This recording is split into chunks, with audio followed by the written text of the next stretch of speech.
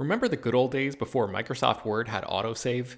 You'd type up some important document and then your computer would freeze and you'd lose hours of work just because you forgot to hit save? Well, that's what it's like going online without ExpressVPN. Every time you're connected to an unencrypted network, whether it's in an airport, a hotel, a cafe, or anywhere, your online data is not secure. Any person on that same network who knows what they're doing can gain access to your personal data. Bank logins, credit card details, passwords, all the stuff you don't want people seeing. Unfortunately, hacking has become much easier than it used to be. People don't even have to be exceptionally skilled to do it, and there's a lot of money to be made by selling your information on the dark web. ExpressVPN stops hackers from stealing your data by creating a secure, encrypted tunnel between your device and the internet. It's incredibly easy to use. Once the app is running, you literally click one button to get protected. And it works on your phone, laptop, tablet, and more, so you can stay protected on the go. I've been using ExpressVPN for a little while now, and I can rest easy knowing my info is safe and secure. I've heard horror stories of people who've been hacked, and it sounds like a massive pain to try to get any resolution in the aftermath, so I am not interested in finding out what that process is like. Secure your online data today by visiting expressvpn.com/film. That's expressvpn.com//film. And you can get an extra 3 months free. expressvpn.com//film. Hello, everyone, and welcome to Slash Film Daily for November 30th, 2018. On today's episode, we're going to talk about the latest film and TV news. This is Slash Film Editor-in-Chief Peter Sciretta, and joining me in today's podcast is Slash Film Senior Writer Ben Pearson. Hey, what's going on? And writer Chris Evangelista. Hello. I was absent from yesterday's episode because we had some rainstorms in Southern California, and that power was out in my whole neck of the woods because apparently Hollywood has no infrastructure for weather of any kind. I don't understand how people on the East Coast I have water dripping from my ceiling into pots right now because I have a leak. So I don't know why people in California can't build houses that can withstand rain, whereas where I'm from Massachusetts, it was insane winters every winter and nothing. But anyways, okay. I've gone off on a rant. We have a lot of news to get to. Let's start off with some late breaking news, and that is that we have a new actor who has joined the Star Wars live action TV show, The Mandalorian. Ben, tell us about it. Yes, three-time Oscar nominee Nick Nolte has joined the cast of The Mandalorian, the new show from Jon Favreau. And this is going to be airing on Disney+. And Nolte, of course, was the star of movies like 48 Hours and The Thin Red Line. And he was really, really great in this film called Warrior that not enough people have seen. It came out in 2011 or something like that. Seek that movie out if you've not seen it. Nolte is sort of like the prototypical grizzled tough guy. He's 77 years old right now, and we have no idea what character he's going to be playing in the show. But it's possible that he's going to be just providing a voice for a visual effects character, excuse me, or he could just be playing, a war-weary soldier, or the possibilities are pretty endless here, especially with what we were talking about recently, how Jon Favreau is going to be implementing some pretty VFX-heavy tech into this show. So I don't know. What do you guys think about Nolte joining the Star Wars universe? Well, it's very interesting because this show has been filming for, I think, over a month now, and we're finally just getting these big names who are attached. But I think that's probably because, like you say, a lot of these characters might be under masks or under, VFX, and they might actually only be providing the voice or performance capture later on, I'm assuming. I don't know. I know I was at this Infinity War screening a couple days back. I meant to talk about it in yesterday's episode before the rain happened. And I wrote, or actually Chris wrote a rundown of all the stuff I learned from that Q&A. But one of the things was the Russo brothers were visiting the set of The Mandalorian. They did post a photo on Instagram. And someone asked them during the Q&A about that photo and visiting the set, and they said that the series is being shot in a way unlike any other TV show. So I'm assuming a lot of these characters, I'm assuming Nick Nolte is going to be like some kind of like weird alien creature that's like performance capture or something. Chris, do you have any ideas? I can't picture Nick Nolte putting on that performance capture suit. Like, I can't picture someone being like, Nick Nolte, put this leotard on with all these dots all over it. I just picture him being like, I'm not putting that on. So, well, they'll just videotape him and translate it. They'll just like have artists translate it to the character. I guess. I mean, I would rather if it was actually him being in it as like some old grizzled general. Like I keep picturing him in The Thin Red Line, where I think he gives one of his best performances of this really weary, washed up military man who he's basically kissed butt his whole career to get up in the ranks, and he still hasn't gone anywhere, and he's just miserable. And I'm just picturing someone like that in the Star Wars universe, and I would love to see something like that. It's also interesting because I think Nolte originally auditioned for the role of Han Solo in the original Star Wars movie. And so maybe this could be, I mean, it's kind of a cool full circle thing that he's joining the Star Wars universe now, but maybe they could, I don't know, play on that history a little bit and have him be like an old smuggler who's like not quite Han Solo, but like a Han Solo type or something. I don't know. They could lean into that if they wanted to. That would actually be pretty cool. The Hollywood Reporter article that this comes from also noted that they don't know how many episodes any of these actors are appearing in. They don't know if Nick Nolte's role is like, a lead throughout the series or if he just appears as a guest star in one episode. So we really know nothing about this until Disney releases some more information. But I did mention that Q&A with the Russo brothers. I am going to link in the show notes because there was a ton of cool info about Infinity War that was revealed during that question and answer session with the two directors. It's not really anything that's like hugely newsworthy, but I think anybody that's a fan of Marvel and who saw Infinity War is going to love all this information. Like, they sat down for 2 hours and they answered a lot of nerdy questions. But speaking of the Russo brothers, elsewhere, they have kind of clued us in that Chris Evans may not be done with Captain America just yet. Chris, what do we know? So a little while ago, Chris Evans took to Twitter to announce that he was done with Captain America. I mean, he didn't say that. He had like an emotional kind of goodbye. Yeah, you didn't let me get to it, Peter. I was getting to it. So he didn't flat out say, I'm done playing it, but it really sounded like he was saying, I'm done. And everyone took that to mean, oh, wow, this is the end of Chris Evans as Captain America. His contract is technically up, so it's very likely. But the Russo brothers said, quote, I think it was more emotional for him than it was us because he's not done yet. I won't explain what that means, but fans will soon understand what I'm talking about. So that's very vague and cryptic, and it could mean a million things. But in the past, Evans has actually said he would like to get into directing, get in, not just acting. So maybe he's directing some sort of Marvel film. I don't know. I can't imagine him directing it and not appearing in it. So I don't really know how that would work, but that's where we are right now. Well, he could still appear through flashbacks, or there's always my crazy conspiracy theory of an idea that Avengers 4 will return him in time with Peggy Carter, which I guess would cause all sorts of time travel ripples and problems with this universe. But it's comic book, so who cares? But Ben, what do you think?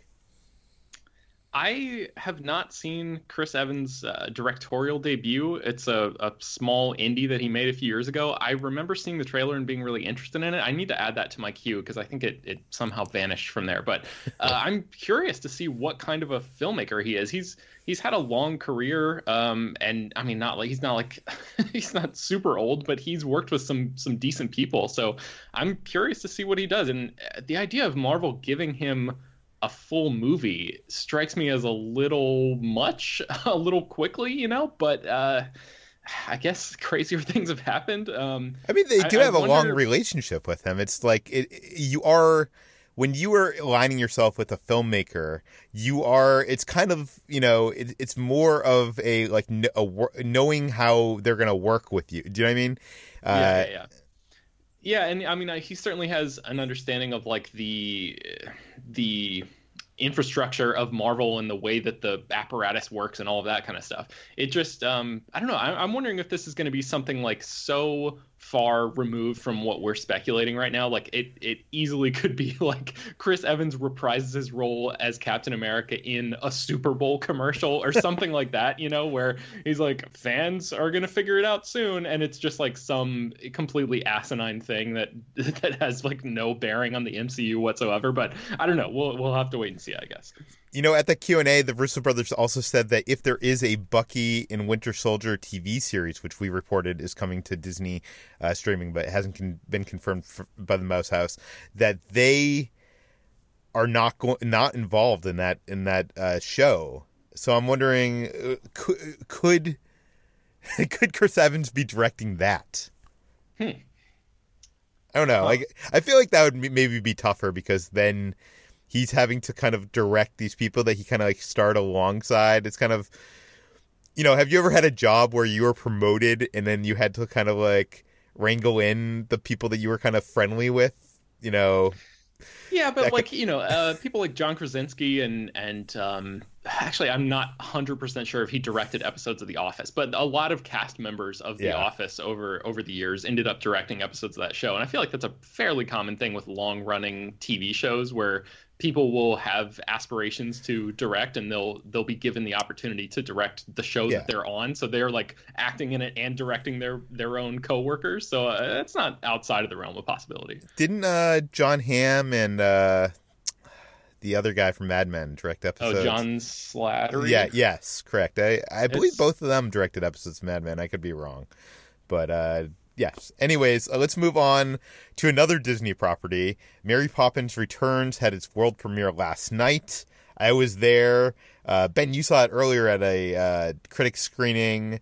So all the early buzz hit the web last night after the screening. That was when the embargo broke. What do people think of the Mary Poppins sequel? As expected, people love this movie. There's so many people calling it delightful, saying that it's packed with old school charm. It keeps you smiling. People are comparing it to the equivalent of a cinematic hug. There's tons of praise for Emily Blunt's performance, stepping in for Julie Andrews in the role of Mary Poppins. Somebody says that Silas Lesnick, formerly from Coming Soon, said that it anticipates and miraculously evades any cynicism and leaves you in a state of joy. So many people are basically like comparing this movie to like a therapy session, like a thing that they didn't know that they needed, but they feel so much better about life after they walk into this and then experience this glory on screen and then walk out. I have to say, though, that I saw this movie a little while ago, and this movie was just not for me. I think, Peter, weirdly, you and I and Yolanda Machado are the three people on the entire internet that I found last night scouring these reactions as they were coming in who did not love this movie. And I don't know. I feel like all right, I'll just pass the ball to you here. What did you think about this film? I think I'm beginning to realize that I might just not like Rob Marshall as a director. I'm just not into his kind of very stagey musical performances. I know this film is crowd pleasing. I saw it at the world premiere and people are clapping and laughing. People seem to be really into it. Maybe we are just the curmudgeons here. I don't know. It felt very paint by numbers. Like the whole plot of the movie, I figured it out in the first 15 minutes of the movie, and then the movie goes on for 2 hours, and every time a new song starts, I was just kind of checking my watch, when is this gonna end? I don't know. It has great production design. The music is good. I like Lynn. I like Blunt. There's some moments with her that are there are some great moments, but otherwise I felt it was very missing the magic and the totally. greatness. Yeah. So yeah, I just like, for me, the music is the big thing, and the music in the first Mary Poppins movie is iconic, and all of those songs are so great. And this movie has tons of music in it, but none of the songs struck me as being particularly good or memorable. And I really don't think it's just because I've heard the ones from the original Mary Poppins a million times. I think they're like, objectively not as good.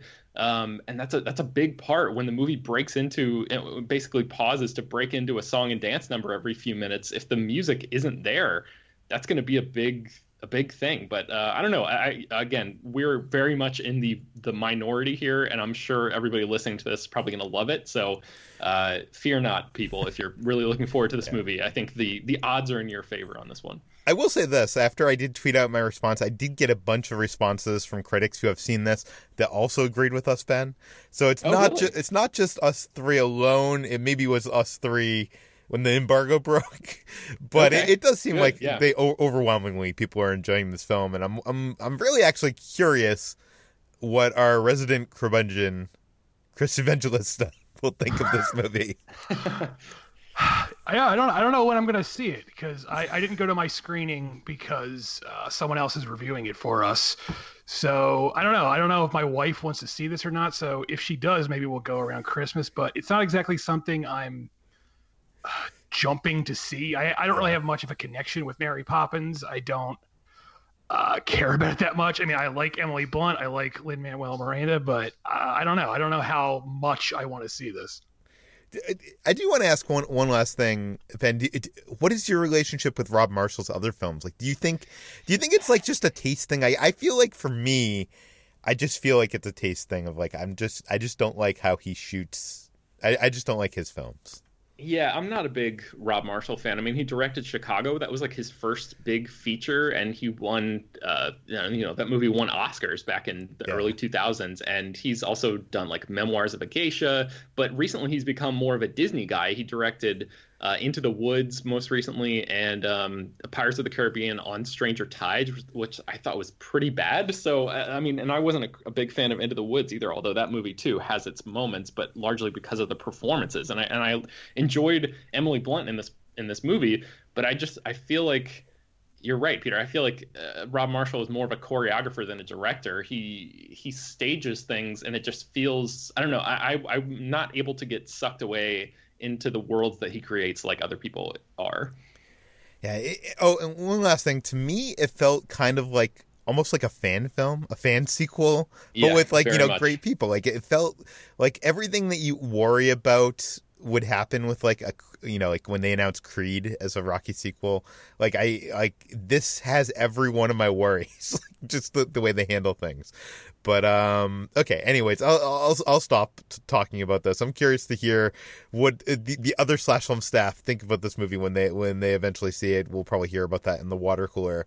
Let's talk about some other news that broke over the night, and that is that Netflix has canceled Daredevil. This is something that we didn't expect. Chris, what do we know? Yes, Netflix has been slowly pulling the plug on their Marvel shows. Luke Cage, Iron Fist was canceled first, then Luke Cage, and now Daredevil has been canceled after 3 seasons, leaving only Jessica Jones and The Punisher as the only 2 remaining shows that belong to Marvel and Netflix right now. In the statement, they said that there are possible future projects for the character, and that could mean anything. It could mean, Netflix in Jessica Jones or Punisher, or it could mean Disney Plus. But as for now, the Daredevil series itself that appeared on Netflix is over and done with. This is so weird because when Disney announced their streaming service, actually a couple months back, I believe one of the executives at Netflix basically was on record saying that we are happy with the performance of these shows, and that it's within our like responsibility if we want to cancel these or not. Saying that basically Disney does not, call the shots on that one. And then 3 months later, 3 of the shows have been canceled, including Daredevil, which I think is overwhelmingly the fan favorite and critically acclaimed. Ben, you wrote an article on the site basically trying to round up what we know about the future of Daredevil, and can these canceled Netflix Marvel shows continue on Disney Plus, or is that not possible?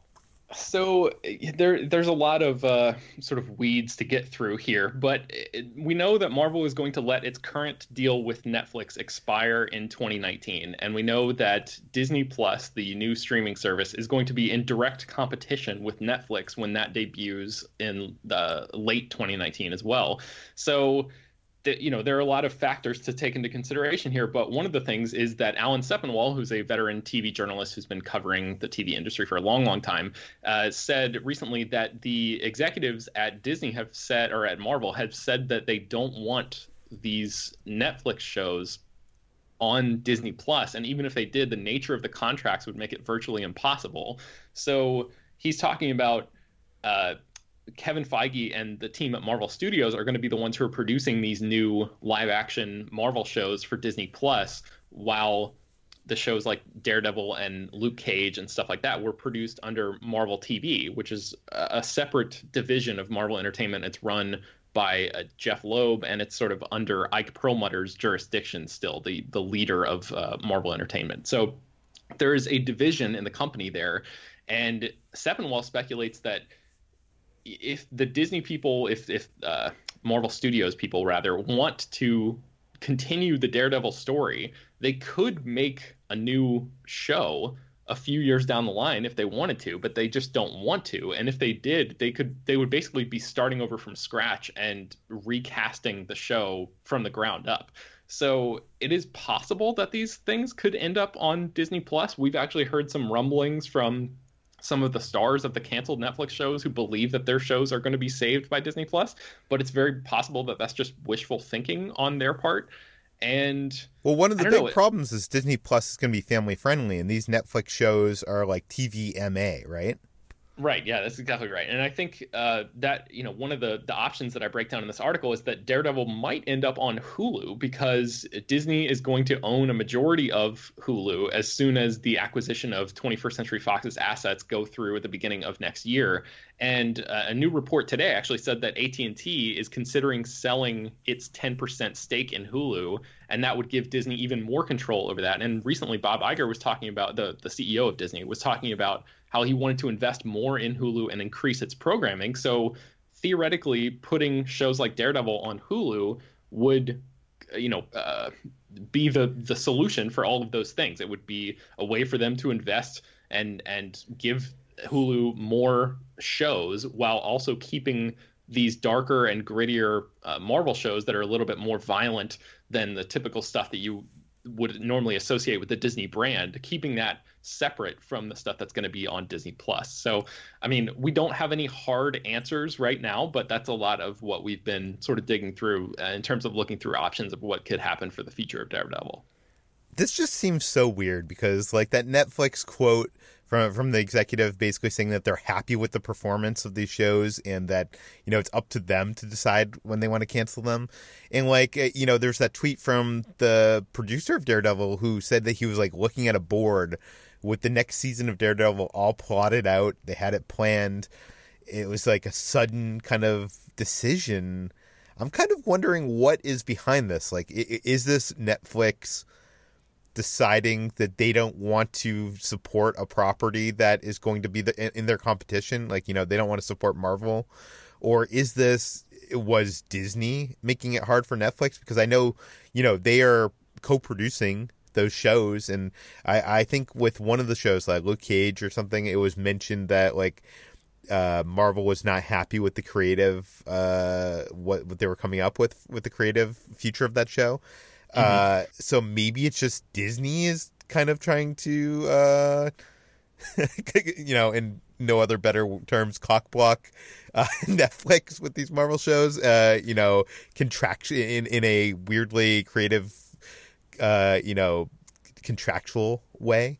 Yeah. I mean, it's also possible, too, that Netflix is just really concentrating on investing in their own original shows that they produce in-house, which is becoming increasingly important to them. They don't want to license this stuff from other production companies. They like to try to do things as much as they can all themselves, so they own all of it in perpetuity forever. So, and you know, they've opened a new, or at least have talked about plans of opening a new production facility in New Mexico. We talked about that not too long ago. I think today, Peter, you just shared a link with us in the Slash Film Slack about how they're talking with people at Pinewood Studios in the UK about locking down some studio space there. So, you know, it could just be that Netflix's priorities are shifting away from, you know, they know that this deal is going to lapse in 2019 anyway. So maybe they're just trying to cut ties early and put their concentration on things that are actually going to work out for them in the long run. I don't know. Yeah, and they also, as you mentioned, they don't have full ownership in these shows.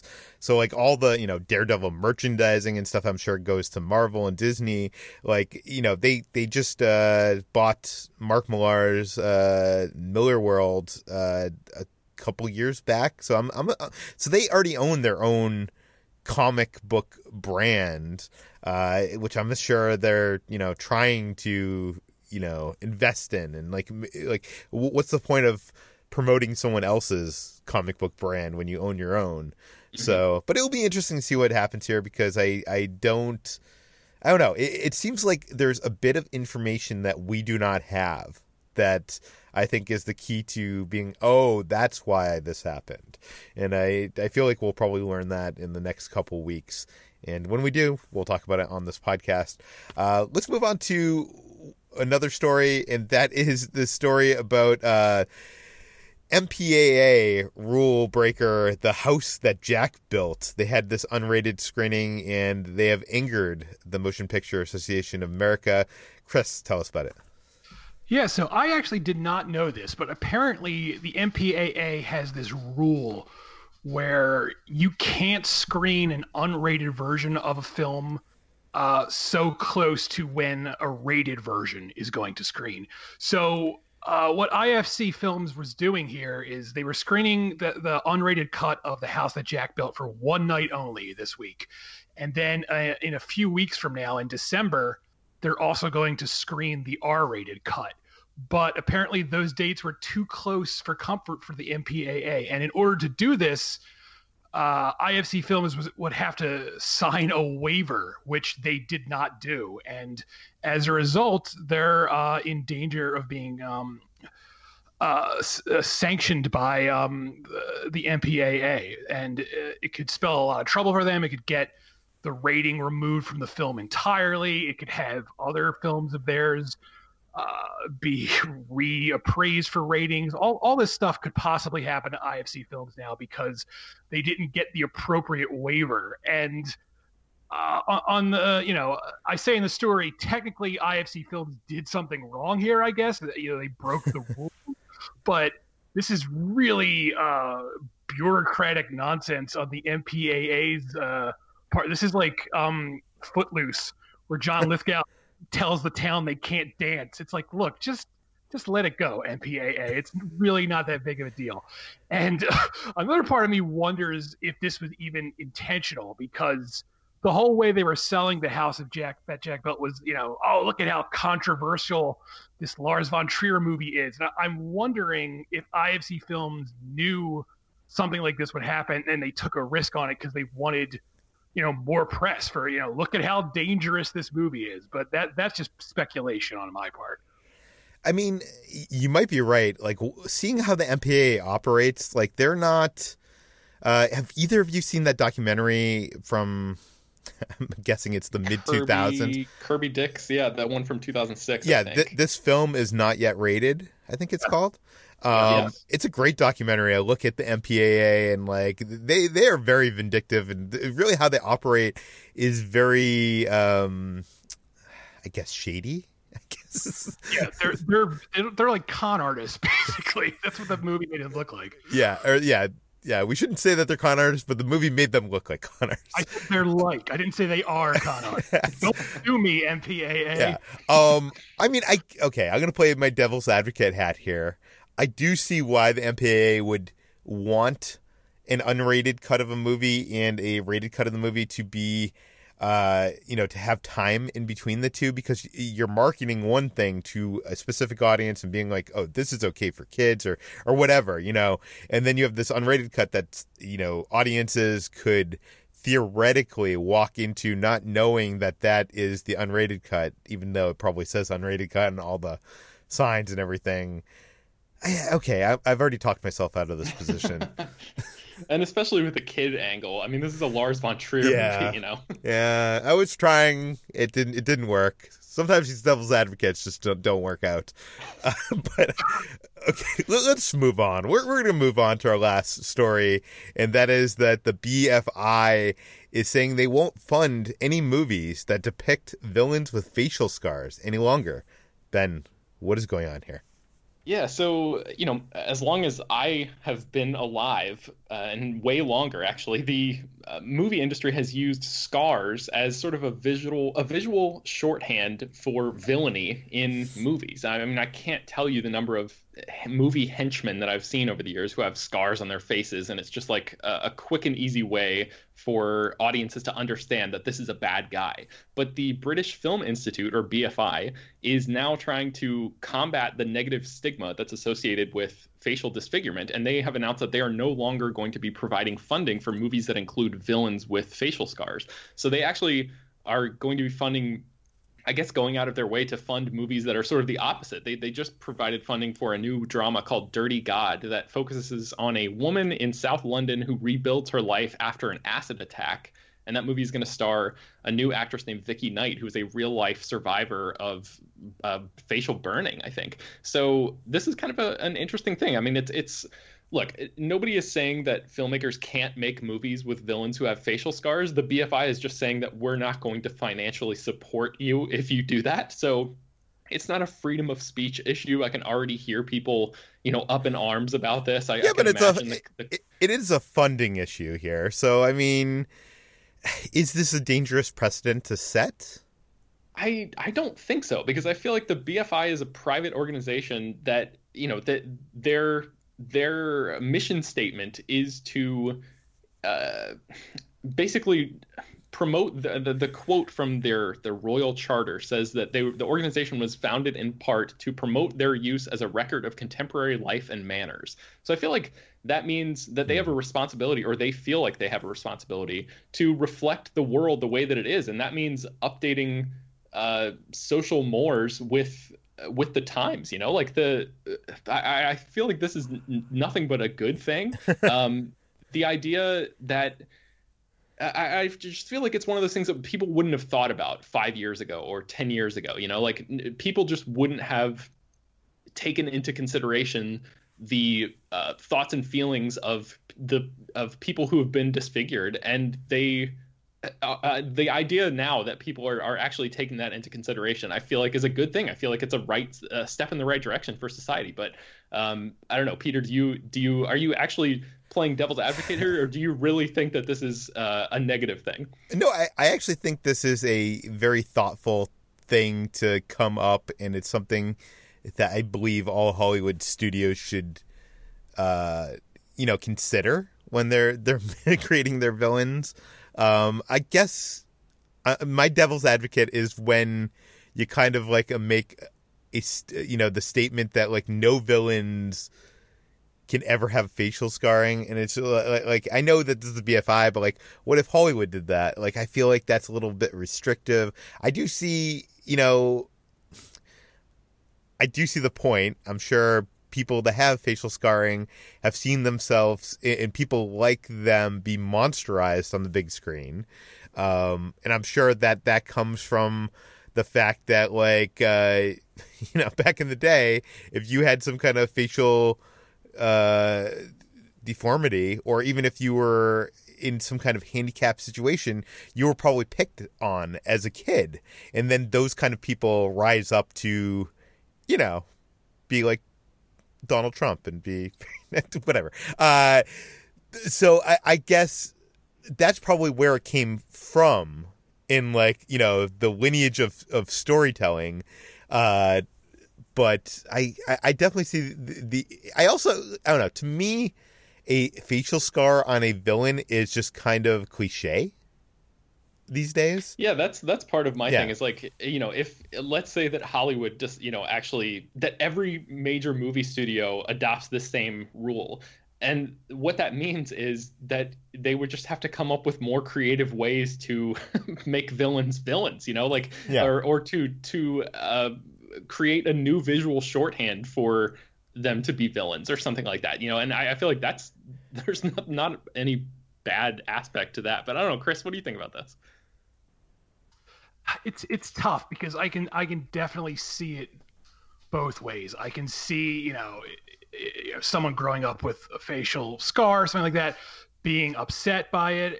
But at the same time, I really get nervous when people start censoring art like this. So I don't know. At the same time, I do want the world to be, nicer, for lack of a better word. I want the world to be a bit kinder. So, because I feel like the world is terrible right now. So maybe if something like this actually helps, maybe it is worth it. I don't know. It's tough.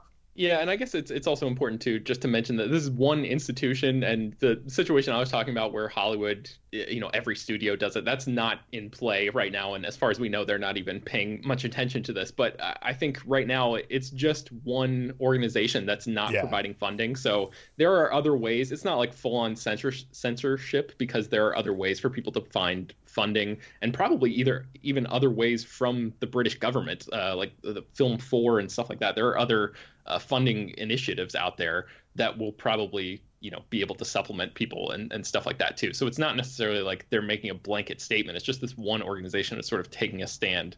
But yeah, it's a good jumping off point for a conversation, I think. Okay, so this brings us to the end of today's Slash Film Daily.